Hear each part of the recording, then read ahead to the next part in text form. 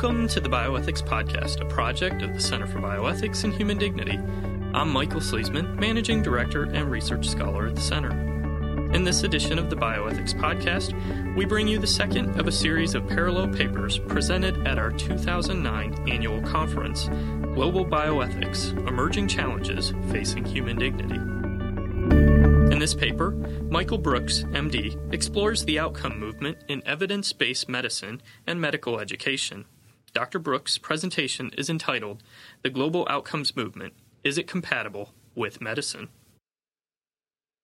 I wanted to talk to you a little bit today about the outcomes movement in medicine. Now, if you're in medicine, you're probably very familiar with this concept, but I think I need to introduce it a little bit more for the group. You know, the outcomes movement it sounds like a funny term, but it is a term used by the movement, and movement is a good term because it really has a very broad conception of medicine, education, and human interaction. It sort of has its own characteristic worldview. Am I projecting okay? Is the room not too big for my voice? Its proponents actually often describe it as being a new paradigm in medicine, which is a term that I'm not going to use because Kuhn's word there is overused in general and incorrectly applied here, but that sort of gives you an idea of the grandiosity that the movement claims for itself. So I think for our purposes, we can just think of it as a way of looking at medicine differently. I'm going to draw examples largely from U.S. and Canadian practice, but in keeping with the theme of the conference, I should point out that this is global in scope. If I just look at one of its children, competency-based medical education, I mean, this is being adopted in Argentina, the Philippines, Vietnam, Spain, France, Germany, it's all over the place, Singapore. So as we might gather from the name, the outcomes movement is interested in outcomes, either patient outcomes in the case of clinical medicine or in educational outcomes in the case of medical education. A second characteristic would be its interest purely in objective data. It's very much tied in with the scientific materialist viewpoint. We're really only interested in things we can measure, and things that we can't measure aren't really important. Another characteristic is the focus on top-down constructions, things like practice guidelines, where a group of smart people get together and decide what everyone else should be doing. These are very characteristic. In medical education, it's a bunch of people getting together and deciding what it is, specified out in great detail, that the students should be learning. So probably most of you are familiar with evidence-based medicine, which is part of this movement. Competency-based medical education I've already referred to. I'll try and focus a little bit more, because of our limited time, on competency-based medical education. The U.S. is a nice example. The ACGME, which is an accrediting body for graduate medical education in this country, has this thing called the Outcome Project. And in Canada, they have this thing called CanMeds, which helpfully informs us that competency-based medical education is more than just a utilitarian philosophy. But I think in order to understand the competency movement, we really have to understand where it comes from. And to do this, we have to turn back to behaviorism. Now, many of you may have gotten a little bit of behaviorism when you were in grade school. It was a common thing in textbooks and so on. It was a school of experimental psychology which really reached its heyday back in the 1930s to 1950s. B.F. Skinner, I think his first name was William Watson, all these, and it was an American movement, interestingly. What's interesting about behaviorism is the way it views people. People are black boxes. What you're interested in is only the input and the output. What behaviorism says is that science can't know anything about what's in the black box. In other words, internal states. What is the motivation of this person? What is this person thinking? Why did that person do that? All these things are unknowable according to behaviorism, and furthermore, not really worthy of study, not science, right? what you're thinking, what motivates you, how you feel, that's not science. What science is what we can observe that you do. So, and does anybody remember from grade school what the input and the output is called for a person? Stimulus and response. Remember that stuff? That's what we're talking about. And because human inputs are extremely difficult to quantify and measure, I mean, how exactly do I define, my inputs right now? Behaviorists are really interested in very controlled experimental situations. They tend to randomize tasks when they study tasks and decision-making and so on into a bunch of tiny little pieces that they then claim could be measured objectively and scientifically. And in this view, and this is still unfortunately used today, learning is defined as a change in behavior, and education is defined as behavior modification. And that sounds a little creepy to me, but I found some medical school websites, which are obviously current, explaining to people that teach in medical schools how to write these behavior objectives and so on that we'll get to in a second, in precisely those terms. What we're doing here is behavior modification. That's what learning is, behavior modification. Now, the interesting thing about behaviorism, I don't have time to go into it, but the whole thing sort of fell apart, wheels came off in the late 50s, early 60s, because it had a lot of really severe problems in terms of its explanatory power and so on. We're not going to go into that. But the interesting thing was, at the very same time that it was sort of falling apart as a scientific movement, the educational bureaucracy, I think is probably the appropriate term, in the U.S. picked up on behaviorism and there was a model propagated by a man named Mager, who got all our public school teachers in the 60s and 70s writing these behavioral objectives for their kids. Another characteristic that you see is the word training rather than education, because what we're devising is a training program for our black box to get it to do what we want. Right? That's what education is, according to the behaviorist movement. So, there are a lot of problems with this. First off, the claims for objectivity are really kind of ludicrous on the face of it. Every time I use the word objective throughout this talk, you should imagine the air quotes around it.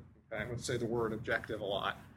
But it's a nice example, I think, and again, something produced for us by the outcomes movement in nursing education is anybody ever been sick, been in the hospital, in pain, needed some pain medication? What does the nurse ask you?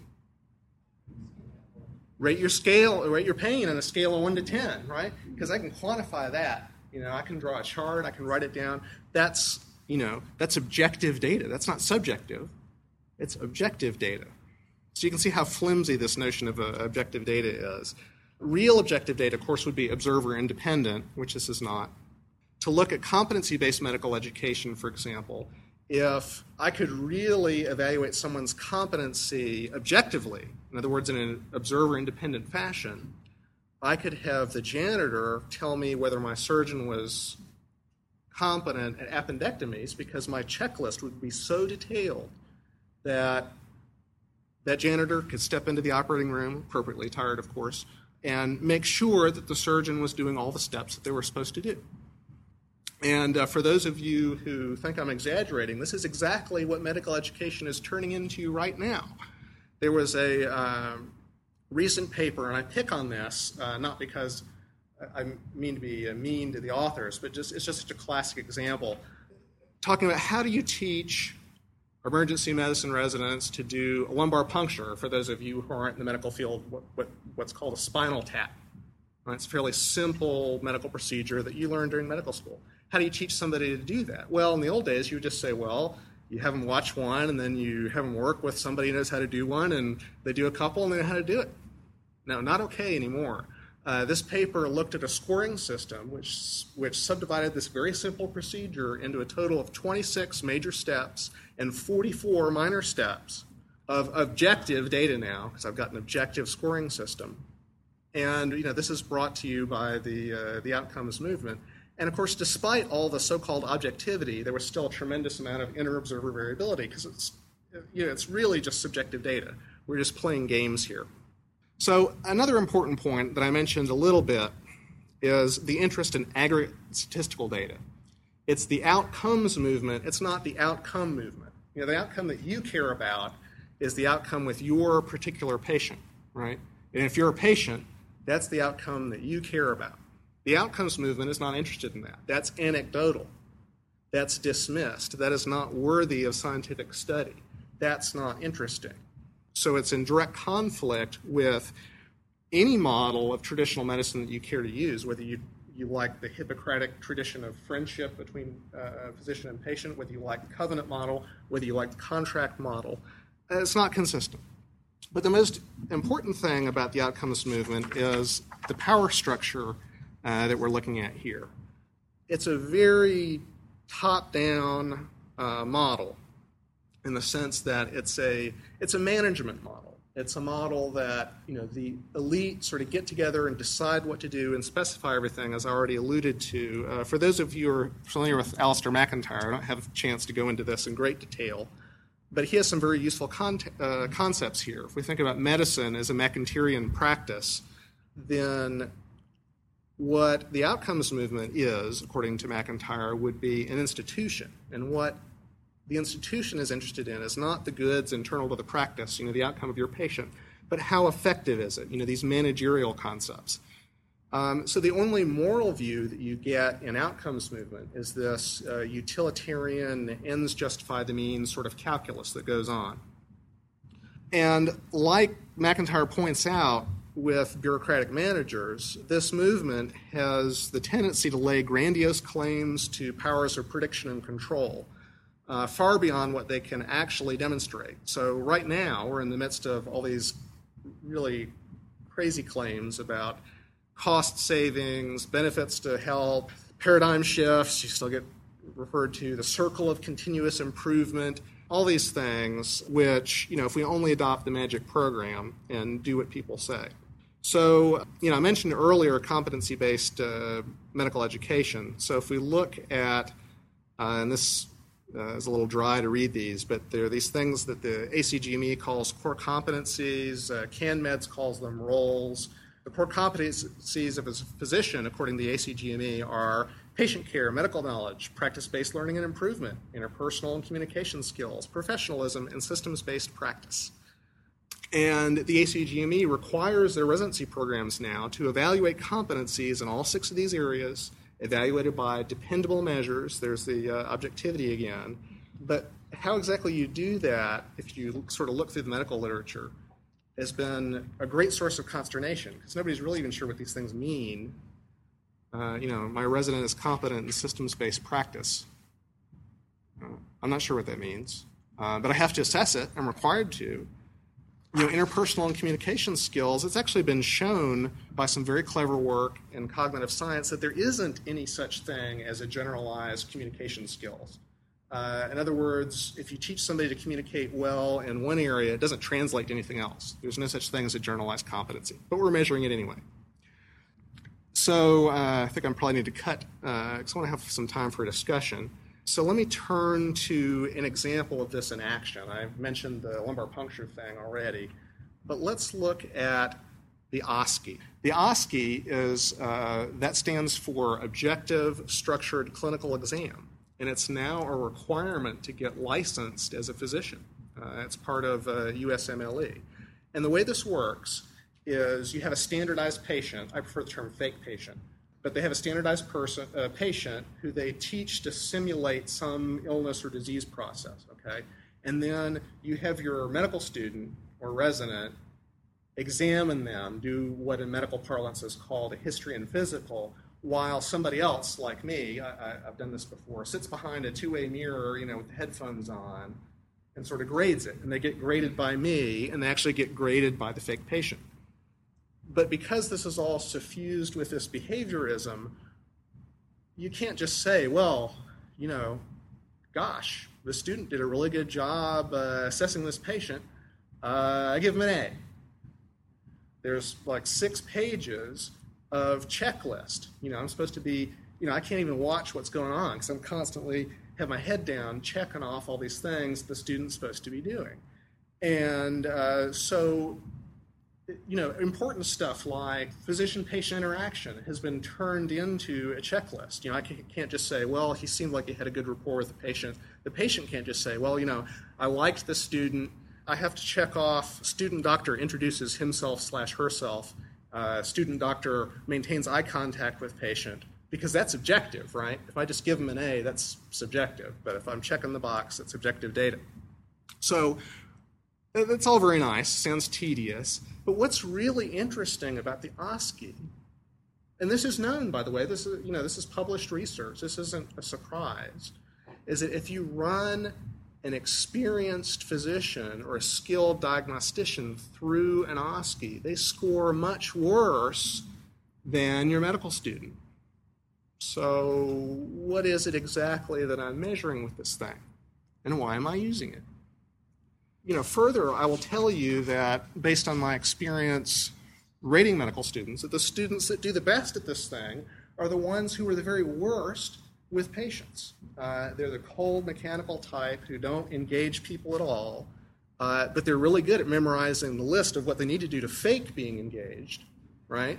So they hit, in order, every one of those, checkpoints down the list. It's like, the robot walks in the room, runs down the list, and leaves, or just, in reality, when they're out in practice, they'll order like a zillion tests, and you'll be out the door. It's really interesting, and I think, my last couple minutes here, it's a failure of scientific materialism to understand medicine, to understand what doctors know, to understand how doctors learn, and to understand what goes on in that interaction. And this is all the more interesting because it's known from several decades worth of work in the fields of expertise and decision-making and cognitive science and artificial intelligence that you can't specify what an expert knows as a big list of rules or a checklist or however you want to conceptualize that. It doesn't work. What makes the expert is the ability to apply all that knowledge that they have back here to a specific situation. In other words, when do I ignore the rule? How do I know which rules to use? Which rules apply here? What's my goal? None of these are things that you learn by being in class and taking notes. And this has been known for a long time. 2,500 years ago, Aristotle describes this process with the word phronesis, which is usually translated as practical wisdom. Michael Polanyi, about 50 years ago, describes this as tacit knowledge. It's this type of knowledge that a master passes down to an apprentice. If you imagine a master sculptor teaching an apprentice sculptor, there are things that the master knows that he or she cannot articulate, can't write down, but by working through examples, the apprentice picks up. It's just like medicine. You don't become a doctor after memorizing all that crap for the first 2 years of medical school, right? You become a doctor by working with patients while doing an apprenticeship.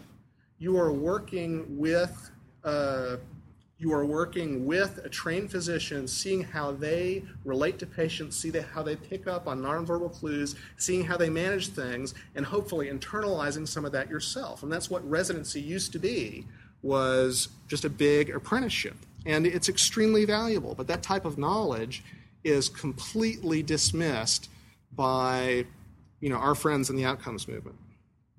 And it's sort of a fundamental misunderstanding of how science advances. The big advances in science are not created by a drug company funding a big new randomized controlled trial testing some new lipid lowering agent that's slightly better than the last one. Right? The big advances in medicine are made by a physician who notices that their ulcer patient doesn't have ulcers anymore after they've had a couple rounds of antibiotics for some other thing that they had wrong with them, and thinking about that. Right? Advances in medicine come precisely from the localized expert looking at what is dismissed as anecdotal evidence, right? So I'm not really sure. I mean, I understand the history of how we got here, but I'm not sure how we allow medicine to turn into this and to evolve into something that ignores even scientific research in other fields. I mean, it's sort of like a fad. You know, the business world goes through these fads, you know, like just-in-time manufacturing, total quality improvement, Six Sigma, and so on. It's sort of like a little fad that was going through medicine that got frozen and that we've been stuck with for the last couple of decades because it happens to serve very nicely the purposes of managed care, big corporations, state bureaucracies, and so on, who really want to be telling physicians exactly what to do and what to learn about. And it shouldn't come as a surprise, as a concluding point, that the ACGME Outcome Project, for example, which has forced us to do a lot of these things, is funded by the Robert Wood Johnson Foundation, which is probably the biggest proponent of managed care in this country. I mean, they really put their money where their philosophy is. So it's very interesting to think about. I've only been able to sort of touch on the surface of it.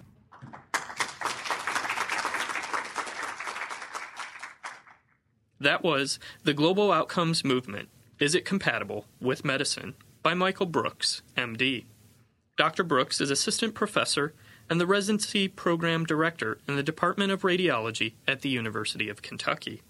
A print version of the paper abstract is available on our website at cbhd.org. The Bioethics Podcast is a project of the Center for Bioethics and Human Dignity.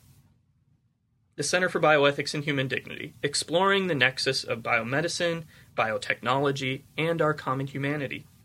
Our website, cbhd.org, has a wealth of materials on a wide range of bioethical issues.